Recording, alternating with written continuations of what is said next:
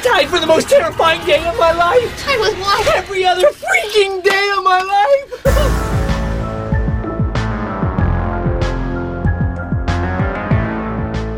How are you doing, you wonderful nerds? Scott here, and it is day 26 of Month of Monsters, a podcast about Scooby-Doo, where I, Scott, am watching Scooby-Doo 2, Monsters Unleashed, every single day for the entire month of October.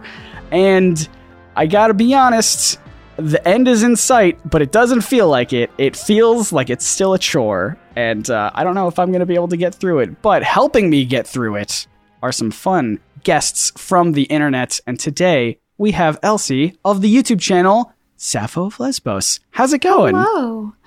I'm so all right. nice to, How are you? I am doing great. It's so nice to meet you. I think we've interacted briefly on Twitter and social medias before. Yes, you've occasionally liked my tweets, and I'm like, yes, person who has more followers than I do. That is all that matters, and I do flaunt that a lot.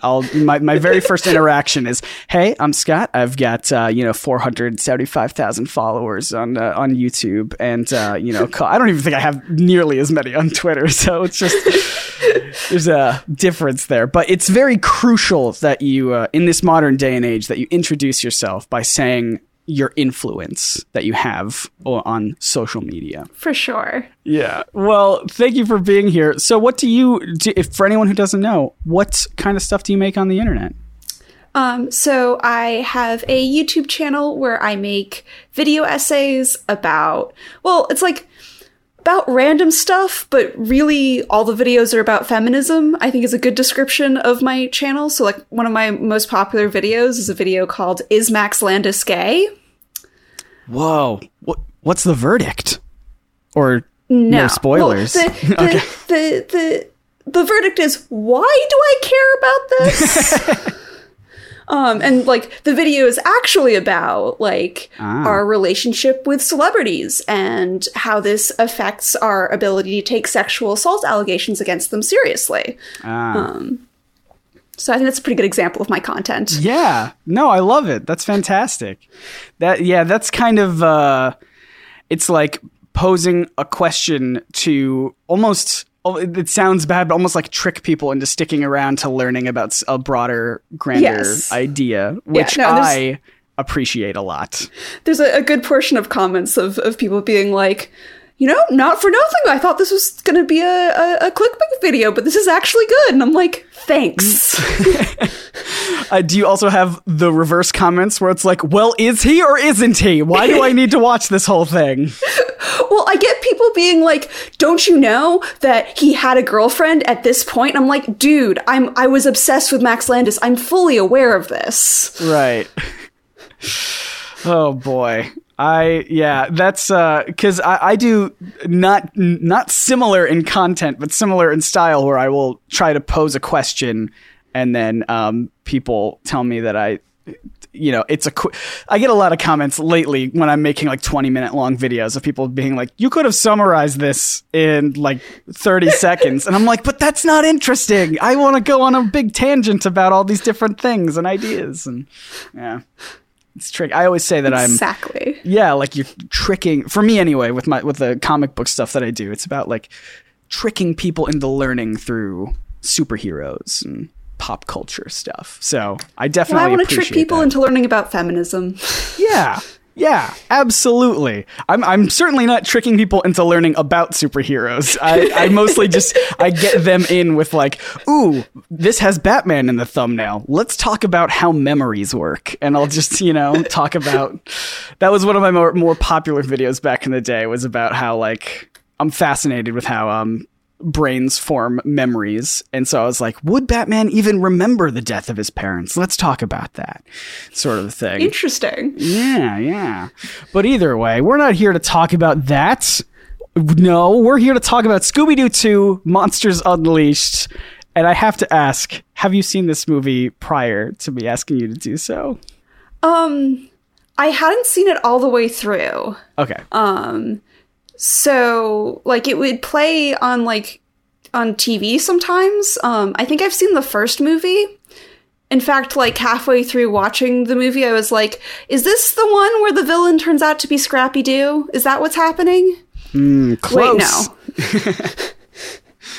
Yeah, you have a 50% chance of getting that correct because there are only the two of them. But, you know, I've said this before, like the movies do borrow a lot from each other, it seems, because the villain still is someone from their past who they, you know, pissed off in a previous story. And so that's what Scrappy was in the first movie, and that's what Jonathan Jacobo was in this movie, a prior Scooby-Doo villain who just wanted revenge. But what did you think overall? Good movie? Best movie? Those are the two options. It's really weird. It has like so much going on, and I think that the twist works better in the first movie. Mm-hmm. I mean, it's one of the things where I haven't seen the first movie since I was a child, but sure. Like the twist where I'm like, it's Scrappy-Doo. I was like, this is the best twist I've ever seen. Because like That's fascinating. I'd watch the Scooby-Doo cartoons because they play on like Boomerang or Cartoon Network like early on Saturday morning, so I'd watch them occasionally. So I knew who like Scrappy-Doo was. And so to like have it be like this like minor like obscure character from the past, I was like, nice. Yeah. And to be fair, Jonathan Jacobo was a cartoon villain. Like the pterodactyl ghost was a real thing. Yeah. He wasn't called Jacobo though. I think his name was just John or Johnny or something like that in the original, but far more obscure than Scrappy, who exactly. I feel like anyone who has a passing idea of what Scooby-Doo is knows who Scrappy is. Somewhat. I feel like Scrappy is a little obscure. Yeah. Because he's only in like the first season, right? Or like yeah, he was in a couple other I don't think he was ever in Where Are You? Yeah. I think he was in later stuff. I don't pretend to be a Scooby-Doo expert, everybody listening at home. I'm a Scooby-Doo enthusiast. So that means I get to get away with not knowing all the information.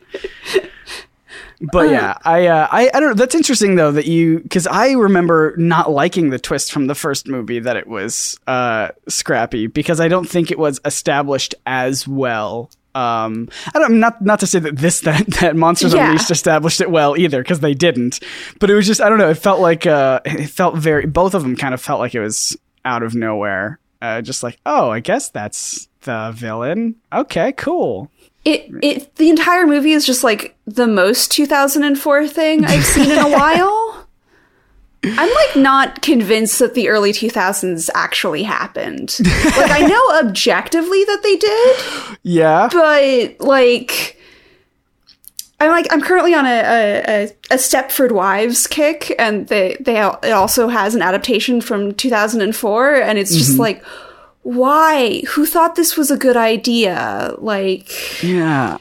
And there's just like this weird hubris about CGI in the early 2000s where they're like convinced it's going to work, but it doesn't quite work yet. Yeah. Because I feel like, I mean, at least with this movie, the mindset could have been, well, if it looks cartoony, Scooby-Doo is a cartoon. The kids will be fine with it. But I don't know. The fact that they didn't... I've said this a bunch about this movie, but it feels like they were way too ambitious for what they wanted to accomplish, considering compared to the first movie, their budget was cut like by a quarter. Like they only had a quarter of what the first movie had about. And they decided to still do a ton of CGI monsters, and like you could have cut back on a couple of the monsters and made some of them look better with that money. I also feel like some of the monsters weren't CGI. Yeah, some of them weren't. There was the tar monster and the 10,000 volt ghost and the skeleton man. I think those were all CGI, and the pterodactyl ghost. But yeah, then there were the people who were just actors in costumes, Miner 49er and Captain Cutler, and I think the Black Knight ghost was real, and then I had some like puppetry in the helmet, which was nice. I do like when they try to do practical stuff like that. It's interesting. I think it adds to. I mean, it's also probably easier for the actors to act against. I mean, can you imagine? Because I guarantee you, if it was made today, they would make all the monsters CGI. Because why would you put a person in a costume when it's cheaper just to do a fully CGI thing? And I feel like having like the fight scene between Daphne and the Black Knight ghost would be I don't know, having it be real and physical and have them actually fight was a better touch than having it all be a big but I feel CGI like they've mess. also gotten better about like knowing the limits of CGI and using it properly. Like the show, A Series of Unfortunate Events on Netflix has like a fair amount of CGI, but they're very good about how they use it. So like you can tell it's CGI, but you're like, this works aesthetically. I don't know why, but it does. Yeah. In that, because that show does establish a really interesting aesthetic of there's a lot where you can tell it's there's a lot of green screen and it's kind of sometimes very obvious, but it's like, you know, it actually kind of fits with like the world and like the way that it's stylized. Whereas I do feel like I do appreciate in these Scooby-Doo movies the fact that they do build these big sets for people to actually be in. The first movie more so because they had a bigger budget, so they built these enormous sweeping sets of like a huge cave and like a gigantic hotel lobby. This one was still pretty good. I still gush over Wickles Manor, the little haunted mansion. I thought that looked great.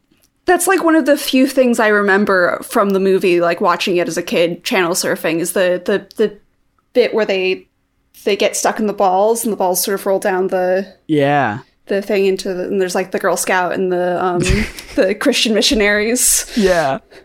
Have you heard the good news? Yeah. There's cookies. I cannot do a Scooby-Doo voice to save my life. I apologize, everybody. But yeah, I do like that. I do like that they still used a lot of practical stuff, even though because like and this is something that everyone has had a different opinion on, but the faux ghost dance number sequence with Scooby-Doo and the kind of disco setup was very clearly a person just in a costume that they superimposed like Scooby's head over, which some people think looks really just like Uncanny Valley in the way that he moves, and that's fair. But I do think it was better for them to go that route than to try to do a fully CGI Scooby. So I'm glad that they at least knew that was the better direction to take that. Even though that whole sequence could have been cut entirely and wouldn't have made any difference on the film whatsoever. That's true of like a lot of sequences. Yeah. My favorite is the potions one, where we have Scooby turn into a tentacle monster and also Shaggy gets forcibly feminized. And I'm like, whose fetish is this? Who let them put this in a kid's movie? I both hate and love that sequence the more that I focus on it. The part that I hate the most now is the fact that Scooby does turn into a monster, and Jacobo's whole thing is he wants to make monsters. He has a potion that can do it. Why does he need to steal the costumes of the other? Like, you could just make monsters. Why go be all elaborate about it? Now, as much as I very much hate Shaggy getting like his face horribly tracked onto a woman's body, I will say a fan pointed out that is supposed to be a clue because, as we know, Jacobo can transform into, or he becomes Heather Jasper Howe, even her whole body, but not his face. He needs a mask. And so that is apparently the potion that does it, because it's very similar with Shaggy, where his body changes, but not his face. So I guess that was a way of them trying to give us a clue, like, ooh, take, special note of this, because this is how Jacobo becomes Heather Jasper Howe. But it just, I don't know, it wasn't played in a way that made it seem like a clue. And it bothered me a lot until a fan was like, no, I think that's clever writing. I'm like, no, if it had been clever, it would have been that, like, when it was revealed, you go, aha! Right. It all adds up now. Yes. I keep saying this, but this movie, I mean, the idea of Scooby-Doo is it's supposed to be a good mystery at the end of the day. Yeah. And this movie's just not a good mystery. I think the real problem is there's a subplot for each character. Yeah. And there's just a little too much going on because of it. There really is. And some of it is like very muddied and unclear. Like I've still been trying to figure out what Fred's arc is. Because he talks about this like weird bit about masculinity, about, you know, like, oh, it's talking's for wimps, it's time for action. And then later in the end, the Black Knight Ghost says the same thing to him. And he's like, you can't fool me with that macho facade. You got to embrace your sensitive side. And it's like, Fred, where is this coming from in your whole arc? I don't understand it. Yeah. And then, yeah, you're right. Everybody else gets like, because I think arguably the two biggest for the gang would be Scooby and Shaggy's whole thing about being screw-ups, and then Velma has her whole big arc about needing to embrace who she is and, you know, go on a date romance with Patrick. subplot. Yeah, her whole romance with Patrick. Yeah. I didn't hate that. Yeah? I have problems with Patrick, but we can go into that. Well, like, there's just nothing there as a character for Patrick. I would say there's too much there that they wanted to hit for, because they were very much trying to make him be the red herring of the whole thing.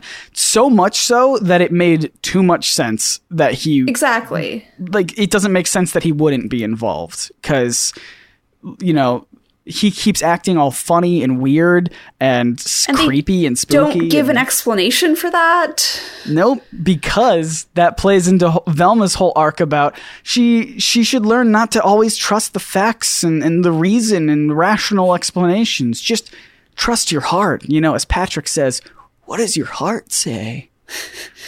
And that's supposed to be her explanation of, well, you know, because at the end he comes up and he's like, Velma, I know I was acting weird, but I can explain everything. And she's like, there's no need. And I'm like, no, there's a need. There's a need. I could use that. Appreciate it. Yeah, because like he even gets dragged off at the end. Like after he saves her from that little walkway, then he gets dragged off by the pterodactyl ghost. And then there's no ramifications until he just shows up at the end of the movie. And it's just like, and I'm here now. And I feel like there must have been a deleted scene somewhere in there. Yeah, there's gotta be. But I feel like they were just asking his character to do too much and to be too much. And because, you know, you want him to be the love interest, but you also want him to be spooky and scary and yell at people. And I don't know. It just feels very confusing. Yeah, it's like this would work better if there were like two other characters that you were building up as possibly being the villain, and then like then we get some kind of reveal, because there's just no build up. So they try to build up Old Man Wickles as because they're like the whole thing about he's being framed by Jacobo, or he's Jacobo's old cellmate, so they're friends, and he's trying to continue his work and all that stuff. And then again, he also disappears from the film after the whole investor sequence, which I think is hilarious. And it's one of those scenes that is specifically made for not kids, because I don't think I didn't understand what was going on in that moment when I was watching it. But I love the fact that it's very much a we'll exploit child labor and we can make a ton of money. They will pay us for the privilege of mining for 18 hours straight, and then we can just reap all the benefits. And I'm like, that's the real monster of this movie. Capitalism. Exactly. That was the very second episode of this podcast with Max, was called "Capitalism is the Real Monster," and we discussed that. So it's very much that is a very funny scene to me. Yeah, no, I there's a one-off joke when like Velma's freaking out and like Daphne goes like, "Oh, that's just what dating is." I can't remember the specifics of it, but I was like, this is the best. Yes. She was like, because Daphne was saying that Velma was just scared of like opening up. And she's like, and Velma was saying, I'm not scared. I've unmasked monsters and ghouls. But at the end of the day, I know that there's just a shrivelly old man inside. And Daphne's like, well, it's the same with dating. And I thought that was a great line. It's the best part of the entire movie. Yeah. And then there was another line that Daphne said almost like a couple seconds after that, when they were just talking about how, Velma was scared to open up because she doesn't think that she's the person that Patrick thinks that she is kind of confusing. But Daphne said something, I keep forgetting to write it down, but it's something about how like, dating or love is about hiding all of your flaws so that the other person doesn't see them or something like that. And I just thought, like, what is that a joke message or a sincere message of this movie? Yeah, and it like kind of undercuts Fred's arc, because part of Fred's arc is like opening up to Daphne, and like, yeah, is there like a similar type thing that Daphne is supposedly going through? So the only thing that I could understand about Daphne's arc, and it took me a couple weeks to get this, right at the beginning of the movie, when they're at the museum, Daphne tells Shaggy and Scooby that image is everything. And those 3 words, I think, define everything that Daphne does in this movie. Because she tries to protect Fred from talking to the press too early, to protect the image of Mystery Inc. She tries to help Velma become that mysterious jet setter that Patrick thinks she is by, like, giving her a makeover, because image is everything. And yeah, I feel like that's more so her arc, but it is kind of, yeah, it's muddied a little bit by when Heather Jasper Howe tells her that, oh, Daphne, you're just the pretty face of the gang. And then she kind of has doubts about herself, and she kind of has that whole exchange with Fred about, am I just a pretty face? No. I mean, yes. I mean, not fat. Definitely not fat. Is that kind of what you're going for? And that is a fairly awkward exchange, I think. But good on them. I don't know. It feels, those 2 characters, Fred and Daphne, are the 2 that I feel like their arcs are the most unclear of the group. Yeah. It's sort of like they were like, we need to give these characters something to do. Yeah. Because even at the end, Fred says, like, right after they unmask the evil masked figure, which I will not get over the fact that is the actual villain's name. All the other ones had great names, the 10,000 volt ghost and the pterodactyl ghost and the cotton candy glob. Like, they're fine names.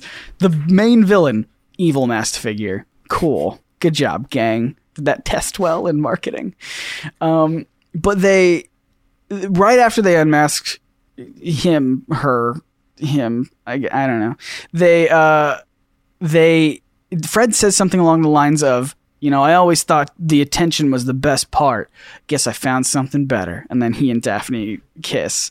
And I feel like, again, that was like a part of an arc that I didn't quite get from his character. Yeah, and it's like they were already together at the beginning of the movie, too? Yes. In fact, I'm currently reading through the novelization of the movie. That's how in-depth I'm going with this. It's so short, but I haven't even bothered to read through it. I think I've only read a couple chapters, but in the first paragraph, it says that Fred and Daphne are actually engaged at that point. So it's never stated in the movie at all, and they're not really they don't really seem to be much of a couple, I think, other than a couple of times. I think Daphne just calls Fred babe or something like that early in the film, but that's really it. And then, of course, at the end, they do a little kiss for, because they have to. It was established in the first movie that they got together or something like that. Not that there's not really a lot of crossover between the 2 films. Like, it doesn't feel like a franchise. It just feels like two separate stories. But, yeah. But, that's in keeping with Scooby-Doo. That's how Scooby-Doo works. Exactly. That's right. Every episode you don't need to know what happened on the previous episode. You just tune in. You know Scooby-Doo. You know the plot. Get in there. Catch some ghosts or whatever. Except for the best Scooby-Doo series, Mystery Incorporated. Ooh. Yes. I love Mystery Incorporated. That is such a good series. A previous guest of the show was a person who had written a couple episodes for that series. Wow. Yes. And I sound like such a horrible person because I have already forgotten his name. Oh, no. But it's just because I'm bad with names. It's not because he's great. Scott, future Scott, edit this out. Oh, geez. Oh, no. But no, I love that series, and I loved picking his brain about how to write for, specifically how to write for, that kind of, my favorite part about Mystery Inc., if I can just gush about it a little bit. And I love the fact that it was a mix of, sometimes it would be a person in a costume, and sometimes it would be an actual paranormal threat. And I thought that was interesting because you never knew what you were going to get each week. It could be actual world-ending, universe-shattering, Lovecraftian sort of monsters, or it could just be like a person who just wants revenge on some people for making fun of them or something. Yeah. It's just, it ran the whole spectrum of what Scooby-Doo could be. The way that Fred is written in Mystery Incorporated, where Me too. Daphne's like, let's make out, and he's like, but traps. Yes. That is my favorite interpretation of Fred is modern Fred, because old school Fred was very boring. He was very bland. He was more so just the leader, that they needed on the team. Modern Fred, obsessed with traps. Yes. Almost sexually aroused by traps. Like, I think, was it that series where Daphne found a magazine under his mattress that was just like traps? I love it. And I love their dynamic where it's, like they're a couple, but she, I don't know, like he doesn't appreciate it. He doesn't really know what to do. He's just, he knows he's more comfortable in the world of trapping monsters than he is about, opening up and, which is vulnerable. Like the same arc as this movie. It kind of is. Actually done well. This movie doesn't even have, because at least the first live action movie had them trying to do, like, put not convenient, what's the word I'm looking for? Overly dramatic, traps together where it would be, they'd be like, oh, this will trigger this, and then that'll do that, and then this monster will be trapped here, and then we'll hit him with this, and it was very elaborate. And then this movie, the way they capture the monsters in the end is the monster just kind of trips and gets caught on something. Like there was no trap aspect to Fred. Yeah, and they also were like, we're not going to use the like proper lines. Yeah, like or like when Velma loses her glasses, she doesn't say the line. She doesn't say, my glasses. I can't see anything. See without my glasses. Did you know? And I always meant to make a video about this because I did one Scooby-Doo video ages ago, and it did really well. And I want to go back into doing more stuff like that. I believe, and I have to verify this, so everyone take this with a grain of salt. But I believe that line was because the original actress who played Velma wore glasses, and they were at like a table read, and I guess she dropped her glasses, or she didn't have them on, and she said the line like, hold on, I can't see without my glasses. And they were just like, oh, that's fun. Let's put that in. Let's write that into her character. And that's how that iconic thing came to be. Again, I could be absolutely wrong. That could just be one of those internet facts that somebody made up that sounds true. Yeah. But I think it's pretty interesting, I think. But like, does she even say... Maybe I think she does. She says jinkies at some point, right? Yes. Okay. I think so. Cool. There was a deleted scene. I watched a bunch of deleted scenes for this after somebody sent them. There was a scene where right after she was being chased by the skeleton men at the end, to like distract them as Shaggy and Scooby bring the disc thing to the control panel, whatever. She's being chased by them, and she gets like pinned down, and they like start shooting like bits of their rib cage at her. It's very weird. And they just make like an outline. They just make like she's pinned up against a wall, and they just make an outline of her. So they kind of do like that, classic cartoon, like all around. And then she just delivers like the best jinkies possible. And I'm upset that they didn't put that in the movie. It's very good. But even speaking of, like, you know, Daphne, I feel like her line, because everyone's got like a Jinkies or a Zoinks or split up and look for clues, which even Shaggy gets in this movie instead of Fred. Daphne has Jeepers, and I don't think they used that in this movie. I don't think they've used it in any of the live action movies. Well, it's less iconic. Yeah, it is. I agree. And they didn't even say the meddling kids line, and that always gets me. Yeah. Like, well, they said... Did they not? No, Jacobo they say something similar. Similar. Like, they don't call them kids. You like meddling hoodlums or something. Oh, yeah, like meddling punks or meddling... Yeah, that sounds right. Like that. I think that's... Yeah, that's interesting. Boy, it's like they were very close. They were very close to getting a couple good things in here. I'm just glad it isn't like a dark reimagining of Scooby-Doo. Well, that's what I keep pitching. If they were going to do a third one, it would be the same cast, but the plot would be, you know, Scooby's an old dog. He died. And that's what brings the gang back together. And it's like a Logan-esque, like them on the road solving one last mystery, one last ride sort of a thing. I mean, and like a bunch of the actors are like actual actors who can act. So like you can do that. I would love to hear Matthew Lillard do Shaggy's voice in a super dark, serious setting.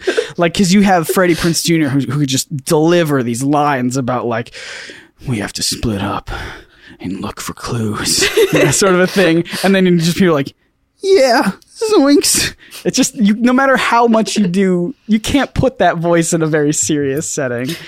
But well, actually, I say that, but there was another deleted scene where Matthew Lillard and Scooby-Doo have this super sweet, super sad heart-to-heart about like, this movie got really sad at some parts because there was another part around the same time period, or the part of the movie, you know, where Fred and Daphne are laying down on the ground and she's like, so this is it, huh? It's like, oh, okay. Are they going to die? And it was a very similar thing with Shaggy and Scooby that got deleted, where they were just having this heart to heart about like, I love you, Scoob, and all this. And it's just like, wow, this is like way too sad for this movie. But you know, props to Matthew Lillard. He was able to at least take that Shaggy voice and try to make it sound kind of sad and serious. So. Good on him. I like that guy. Yeah. I like the overall cast of this movie. Yeah, no, it's like a surprisingly good cast for what the movie is. Yeah, I do like the phrase "for what the movie is." I mean, yeah, for what they were given, they're doing pretty good. No, I just mean like this is sort of, you know, a children's movie that gets played on Cartoon Network at odd hours of the night, that has like Sarah Michelle Gellar in it and the girl from Clueless, and like it's just sort of why are there this many famous people in this movie so bad?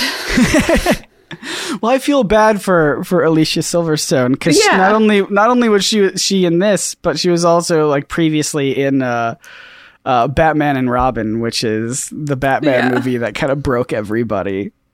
So I feel like she just couldn't catch a break for a little bit, which is terrible because I do like her.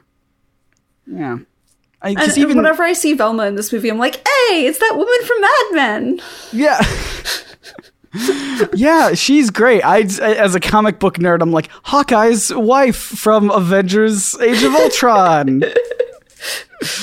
But I mean, I know most people would say like, oh, Freaks and Geeks or something like that, which I've not seen. So I feel like that's on my bucket list for sure to check out. I actually haven't seen a lot with any of these. I feel like I just know these actors based off of what they've been in, but I haven't actually seen a lot of what they've been in. Like even Buffy is not, I remember watching a few episodes when it came on, but I never sat down and watched the whole thing. So I feel like I got to do that. I feel like I owe it to my nerd.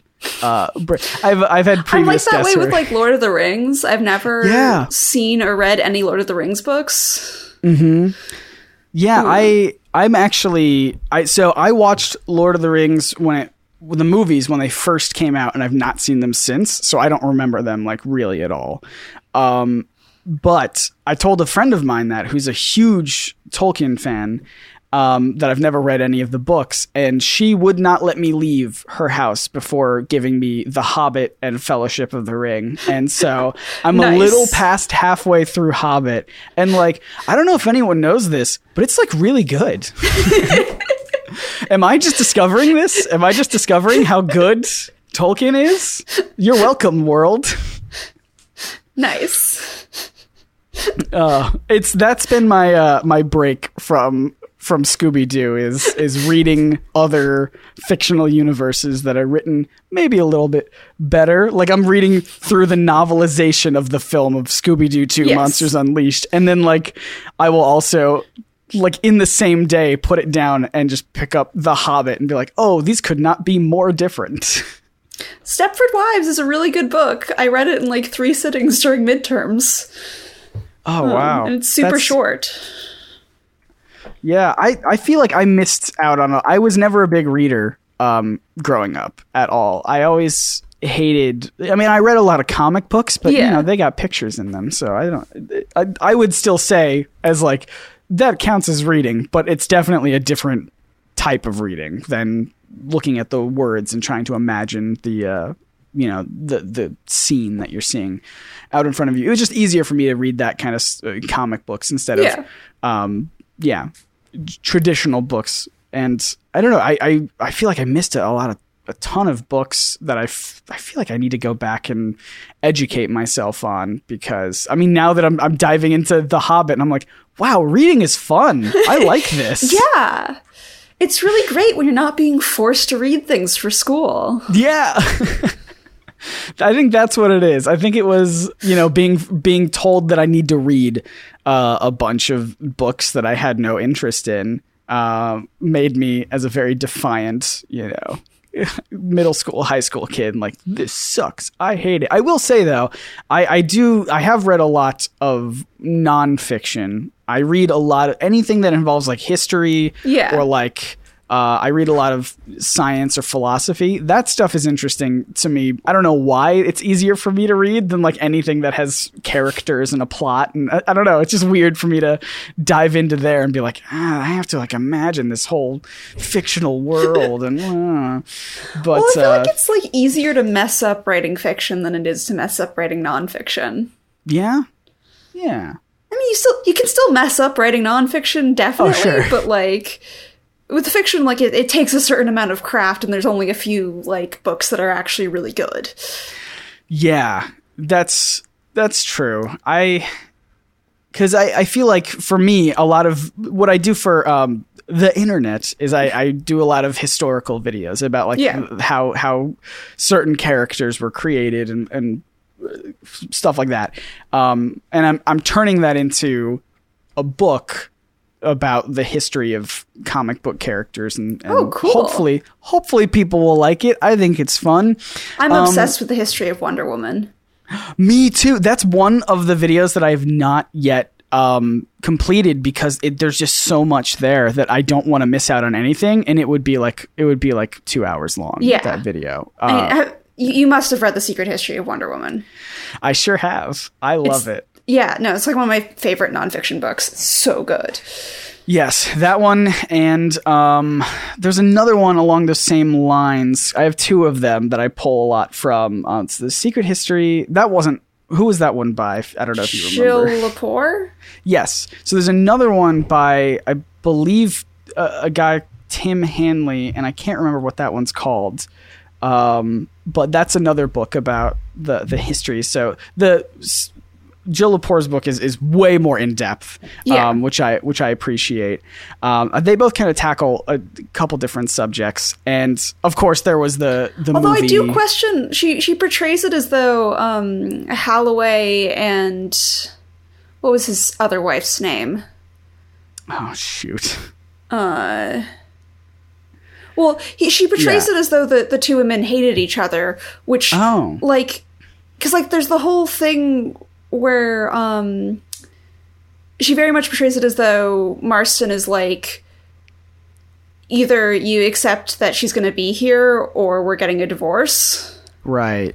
But if you read the book, it's like, yeah, and then his 2 wives lived together for, like, the next 30 years. Yeah, like they clearly cared for each other. Yeah. You know, that is a big part of diving into those history books, is sometimes the authors will just have their own idea of what it must have been like. Because even I made a video recently that debunked like an article from someone who wrote a book, like a big prominent book about Marvel and DC and their history together as rivals. And like they, prior to that or around the same time, they also wrote an article about a part of that history that I was like, hey, this is wrong. This is like pretty much, I mean, it's a conspiracy theory that you could peddle, and I guess I couldn't disprove it, but like, boy, is it way easier for me to say, no, this is the real explanation behind this whole thing. And so I was just like, you know, I'm kind of disappointed in this author. He has a book that everyone who's read it says that they love it, and it's very, like, you know, accurate, historically accurate. But here I am being like, hey, this article you wrote, it's kind of trash, man. But yeah, I do love Wonder Woman's history. I keep teasing that I'm going to do like a 3-part series about Wonder Woman someday. It's so overwhelming, you know? And I mean, the afterword of the book, Jill Lepore is like, people keep asking me, like, what was he like? And I don't know. Yeah, you can only read so much into that. But that, if anyone doesn't know, if anyone listening is curious about William Moulton Marston, and his whole life, and how Wonder Woman was created, definitely go check out that book. And there's another, I can't remember, it's on my bookshelf, but it's turned away against me. From Tim Hanley wrote a series about, another one is about Lois Lane, who has another great history that I need to dive into and make a video about, which is very sad. And then there's a third one in there. I think it's Catwoman. So he writes a lot of great histories of those characters. And yeah, they're both great. And did you see the movie, the Professor Marston and the Wonder Woman? I watched like the first half of it, and I was like, this is okay, I guess. Yeah.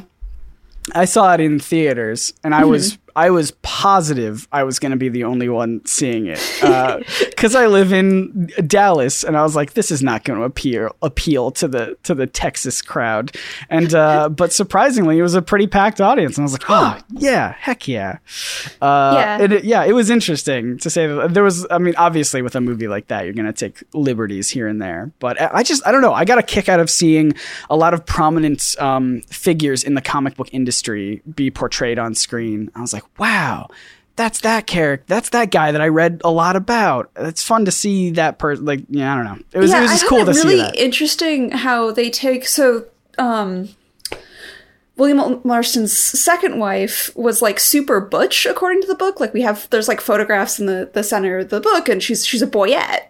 And then the movie, she looks like very like conforming to the times. Yeah. Dressed. I thought that was like an interesting choice that they clearly made.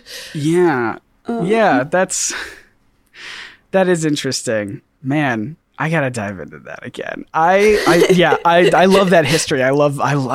I've had so many people telling me, because years ago, I think it was at least 1 or 2 years ago, I was like, I'm gonna do this whole like series about Wonder Woman's history, and I just have never been able to do it, because I don't even know where to start. There are so many books about it. I feel like I would want to cover that entire book, and I feel like it would just be way too long, or I would have to cut stuff down. And I mean, that's talking to some comic book historian and talking about Wonder Woman. He's like, well, the origins of Wonder Woman means that we're never going to get a good Wonder Woman movie. And I was like, what? No. Like the origin of her character in canon in the comics? Like, because if you read like the early Wonder Woman comics, it's a lot of bondage. Yes. There's a lot of... Yeah, for sure there is. But no, it's That's the thing about Wonder Woman, is that her origin has been changed like constantly over the years, so that they can try and make something that feel like, unlike Batman or Superman, where their origins are very like, this is how this character came to be, and we can like play with a couple of the details, but the overall thing is true. Wonder Woman has just been straight up rebooted, you know, time and time again, until they came up with something that was like, now she's a spy. Will go with this. Yeah. Who knows karate? I just like the fact that like Wonder Girl only exists because a comic book writer like misinterpreted the cover of another comic. Oh, I didn't even know that. That's fascinating. So like it's the Silver Age, right? Yes. And so like there's like a couple of Wonder Woman comics where it's like Wonder Woman with herself as a child and herself as a toddler, and they go on adventures, the three of them. Wow. And so when they were coming up with Teen Titans, they're like, some comic writer was like, oh, okay, Wonder Girl's a character. Let's, you know, throw her in here. But she isn't really. She's just Diana, but as a teenager. That's fantastic. That, you know what? That makes me upset, because I'm literally doing a video about the history of like the comic book history of like Teen Titans and how they came to be. And I didn't even know that. Well, I'm focusing more on like the revival, the new Teen Titans with like, all because them. Like the original Teen Titans are not what people think of when you say Teen Titans. Right. The book didn't sell very well. It was canceled pretty quickly. And I think the only characters that were kept from the original team for long periods of time were Robin and Wonder Girl. Like Kid Flash was in there for a couple issues, but Marv Wolfman, who was reviving it, was like, he's too powerful to need a team. Why would he need a team? He'd have to wait for everyone else to get there to stop the crime. He would just do it himself. But, yeah, and it's interesting the degree to which like the Young Justice TV show resembles like the early Teen Titans roster, because you have like Red Arrow, Speedy. Yeah. Yep. And Kid Flash and Aqualad. There was that's fascinating, because I know, not to give away my whole video that hasn't even come out yet, but like a big part of that, like the when they did the revival of the team and they got rid of all those original characters, Marv Wolfman, who was doing it, was saying, number one, he thought Kid Flash was too powerful to need a team, so he was going to be gone after a couple issues. Then he thought Aqualad was too dependent on ocean stories, which is a criticism that people still say about Aquaman these days. Lame. Even though I love Aquaman, he's my favorite superhero. So there. And then he also said that Speedy couldn't do anything that Robin couldn't already do, and Robin was a more interesting character, so he got rid of Speedy as well. And I mention all of this in my upcoming video, and I'm like, I just want to be clear, those were Marv Wolfman's thoughts. Don't yell at me in the comments about that. Yeah, nice. I don't even know how we got onto talking about this topic, but I'm glad we did. This is my wheelhouse. I love comics and superheroes. Yeah, no, the other night at like 3 a.m, I referenced Death in the Family, and my roommate was like, "Who's Jason Todd?" And I was like, "Well, let me tell you about the history of all of the Robins that there have ever been." Jason Todd's history is fascinating, and I made a video about this ages ago. Yeah. And I don't remember. I don't know if I make so many like videos about history that as soon as the video's done, it immediately leaves my mind about like all the intricate details. Because I'm like, well, it's up. I can always just rewatch my own thing later if I need to refresh my mind. But I remember like his whole thing. A part of that was the writers like aged up Dick Grayson, but the fan base still wanted a Robin, so they kind of just made a character that was very similar to Dick Grayson in a lot of ways. I mean, pre-Crisis on Infinite Earths, Jason Todd is also the child of acrobats. That's right. Yeah, they're they're I think they're also called like the flying whatever. Yeah. Except instead of like a random bandit, it's like Killer Croc who killed his parents. And then after Crisis on Infinite Earths, they were like, that's stupid. Yeah. Let's have him be a street urchin. That's right. Yeah, that was so bizarre. And yeah, they basically just made a composite copy of Dick Grayson. And then they did the big arc where it was going to be a mystery whether he lived or died. Yes, by, you by have the to Joker's call hands. in. You had to call in. And then and vote.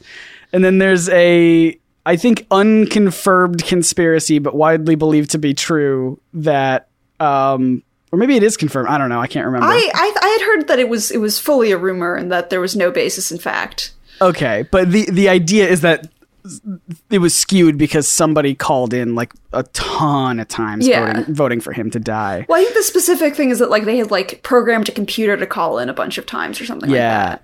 Yeah. Because it's the 80s and they're like, computers are magic. Yeah.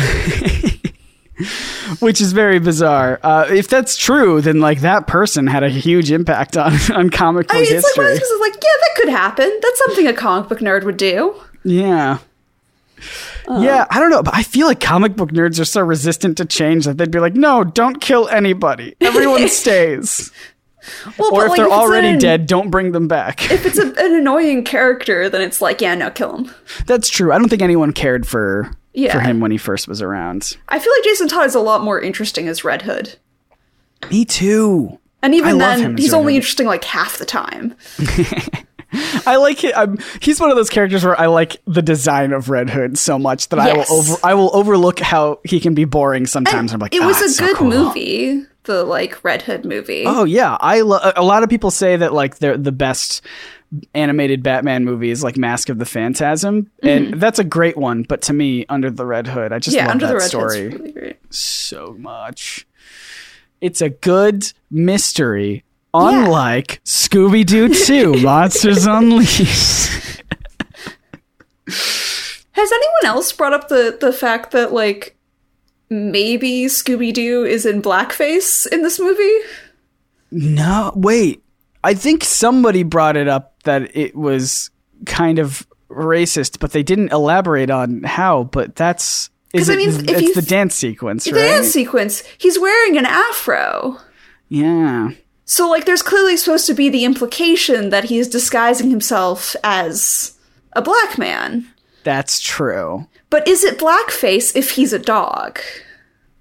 These are good questions that I need answered. There's a lot of weird nuance with Scooby-Doo that's hard to... I think the previous episode we were talking about if the gang...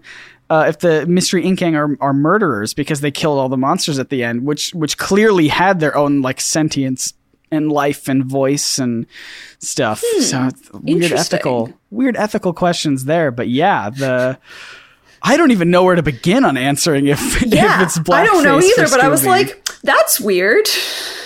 It is weird that they would do that specific costume because like Shaggy was just dressed as literally just himself with like a hat on and a gold tooth, like that's all it was. Scooby was like it's really just the afro. That's the choice that's like curious about that. And you know, it's like it's very 70s, and if Scooby had hair it would like be that color.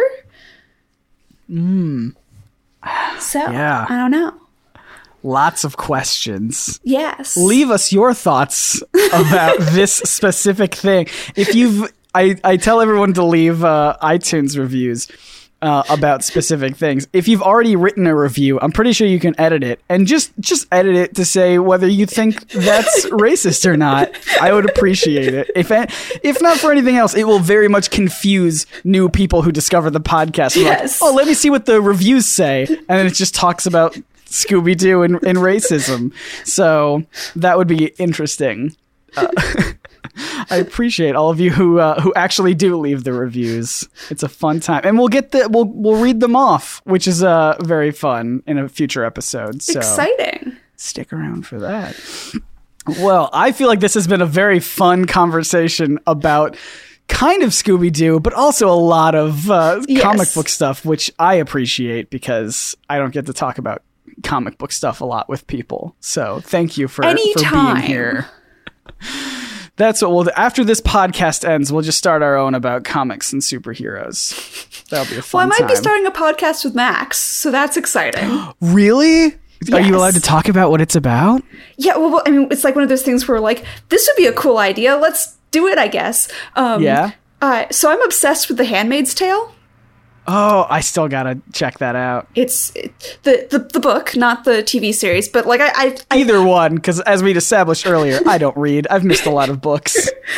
I am very, very pro the book. I think the book is the best version of it, and I have consumed all of the versions, including the 2 radio plays. I have yet to find copies of different stage adaptations, including the opera and the ballets. Oh, man. This goes deep. But I am really into The Handmaid's Tale. I carry a copy of it with me where I go because it's like my Bible. So it's like I want to start a podcast where I like read a chapter of The Handmaid's Tale each week and talk about it. But I can't do this by myself because I'll just like talk the entire time and confuse everyone. So I need like a co-host. And so I went to Max and was like, "Hey, you want to start a podcast with me?" Yes. I love that. I love stuff like that because like that's a big reason why I wanted to do this podcast as like, I don't know. I people hate it, but I love when podcasts have like an ending in sight.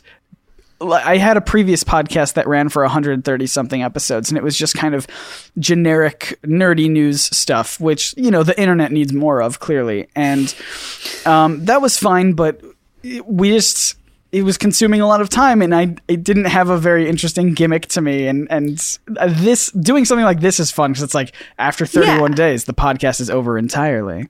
And I have another friend. It's like an event comic.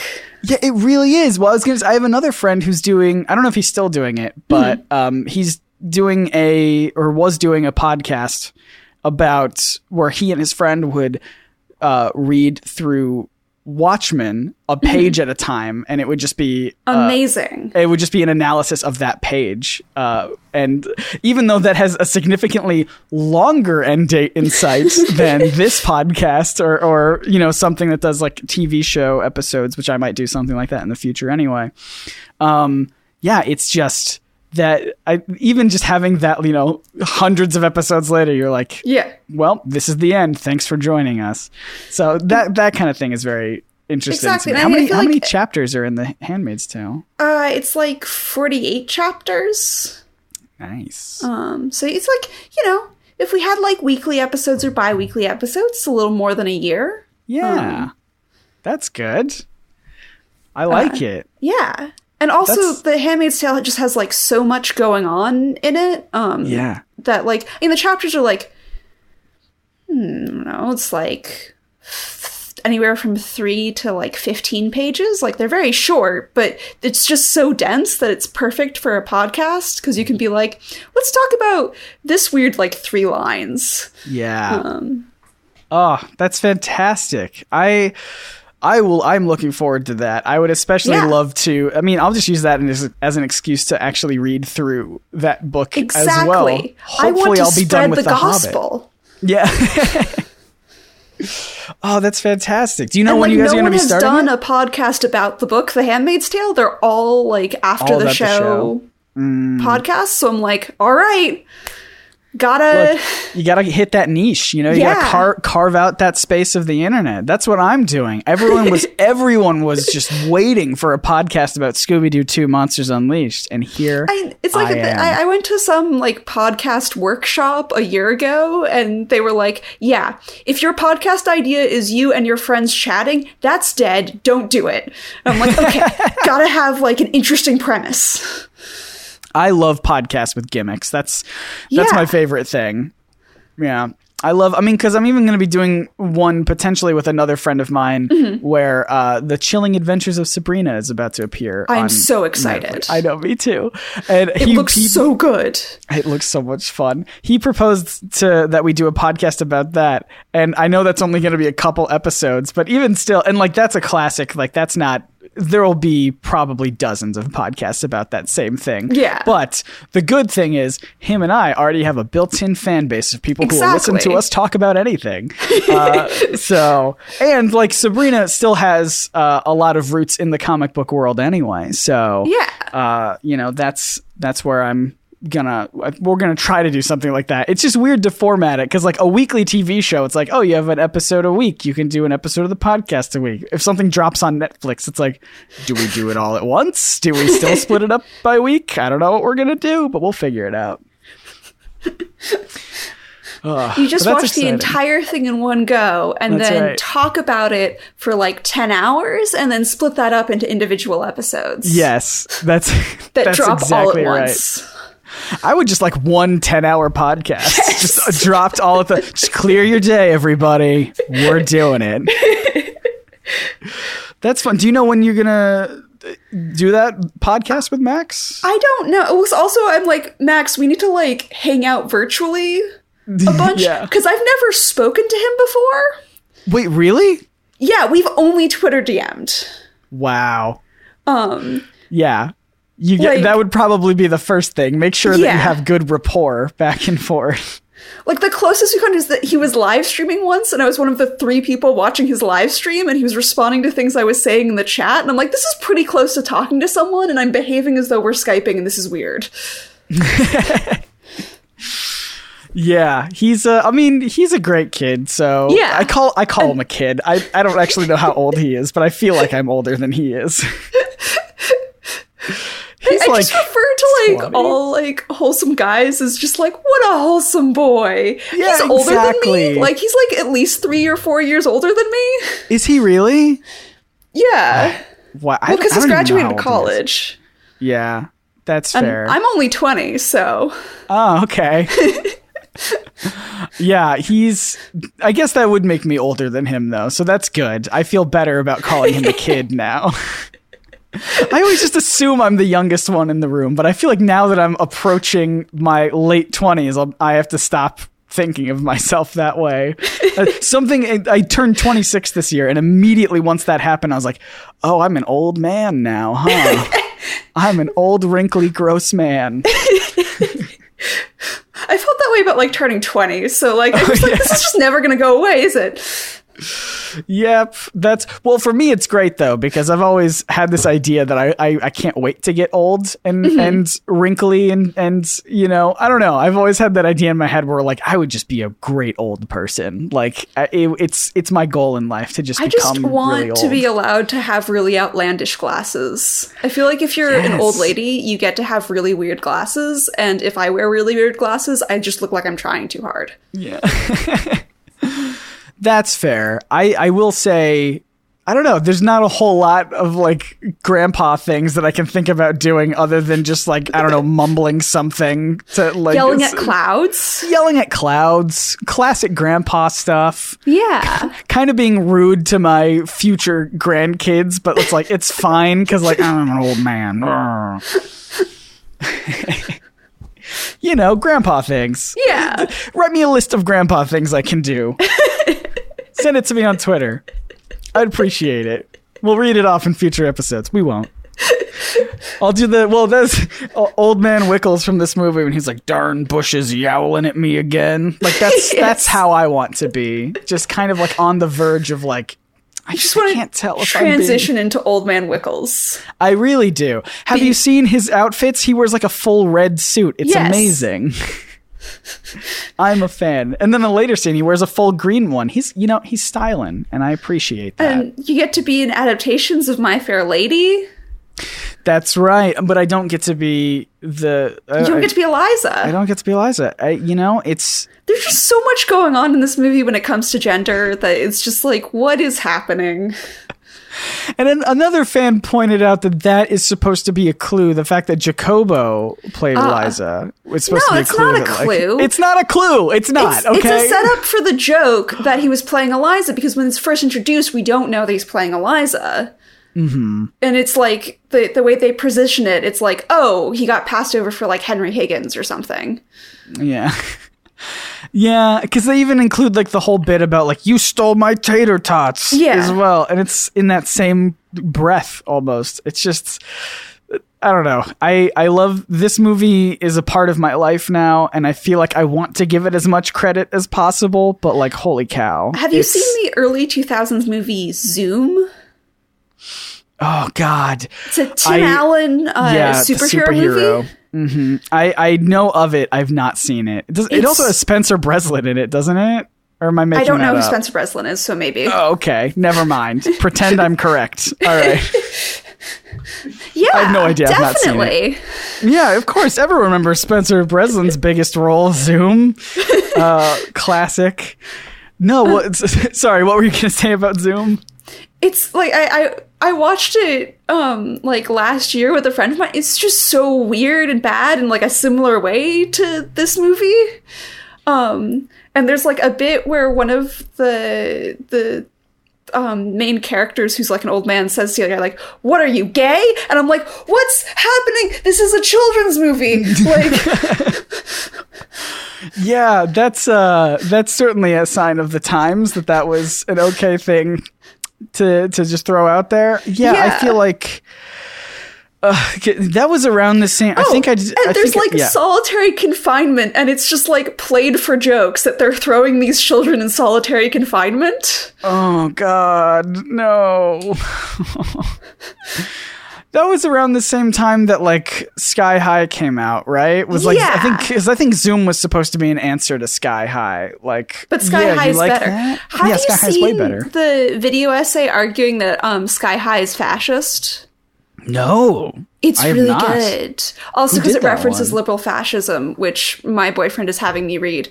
He says he'll read The Handmaid's Tale. He has yet to start The Handmaid's Tale. I've read the first 30 pages of liberal fascism. When are you going to do it, Alex? When are you going to do it? Calling you out, Alex. Right here on this podcast. If you listen an hour or so in, get on it. Well, I'm on it, so he'll listen an hour or so in. Well, there you go. Fantastic. Yeah, like I feel like who's that by that video essay? I can't remember his name. I'll look it up. I was I'm pretty sure he's the only one to make a video essay about Sky High being fascist. So if you search Sky High and fascism, he'll pop up. It's probably the one. I would imagine so. Fantastic. I feel like we jumped all over the place with this, but I had a fun time. It was a grand old time. Thank you so much for being on and tangentially talking about Scooby-Doo 2 Monsters Unleashed. Where can people find you and your stuff on the internet if they wish to do so? So my YouTube channel is called Sappho of Lesbos, like the Greek poet. My Twitter handle is at the Muse Sappho, and that is the same for my Instagram. I'm really into vintage fashion, so I sometimes post stuff of my outfits there, if you're interested in that. Yeah, sometimes I write articles, but they're never on like a single site, so there's nowhere to link to that. Yeah, I imagine you just tweet about it or something. So follow me on Twitter, please. Follow it. We'll have all those links in the description or the show notes of this episode if you want to go check them out. And also, if you wish to follow me, I'm at Scott Nicewander on Twitter and on Instagram. I don't post vintage fashion photos of myself. Well, that's not entirely true. I do have one where I look like I'm a newsboy from the 1920s. So if that's your thing, everybody, go check it out. There was a period of time where I was very much into like a newsboy cap, and I would wear it constantly. I think that's a good look for you. Thank you. I thought so too. Some people think, a lot of my fans think so, but then I also have a ton of comments from people saying, "Hey, that hat is really ridiculous. Please stop wearing it." So I've not worn it in quite a while. It was a transition period because I had cut all of my hair off because it was partly because I never liked my hair. I never liked the way it grew in, and also partly because I'm an old man now and I'm balding. So I was like, let's just embrace it, cut it all off. And I didn't like the way I looked, so I was like, let's just put a hat on here for right now as I warm up to it. But nowadays I'm just like, it's whatever. It's how I look now. You've just gone full Patrick Stewart. That's exactly right. And I think one of us looks better than the other one. Patrick Stewart does. He's great. He looks great. And he's still so great. He's pretty good. No one can compete with that. So I'm not even gonna. Well, but like try. He's a bald man icon. He normalized being a bald man. Like that's true. He looked like he was in his 50s or 60s when he was in his 20s. Yeah. So now it just looks like he doesn't age at all, which Exactly. I think that's the route to go. And hopefully I get to follow in those footsteps someday, in his exact footsteps. I also want to star in a very popular sci-fi series. And then a series of movies where I play a comic book character. So it's the dream. It's the dream. He's living the only dream that everyone wants to follow. So good on you. Good on you, Patrick Stewart. Well, that's it. Thank you, Patrick Stewart, I guess. And would you like to end this podcast with me as we do our best Scooby-Dooby-Doo? Okay. You sound reluctant, hesitant. No, I'm in. Yeah? You don't have to. It's not mandatory. No. When in Rome, we're going to do it. I feel like I'm forcing you to do this. I feel like a bad person. No. This is fun. I'm in. Okay. Okay. Here we go. Scooby-Dooby-Doo! Dooby!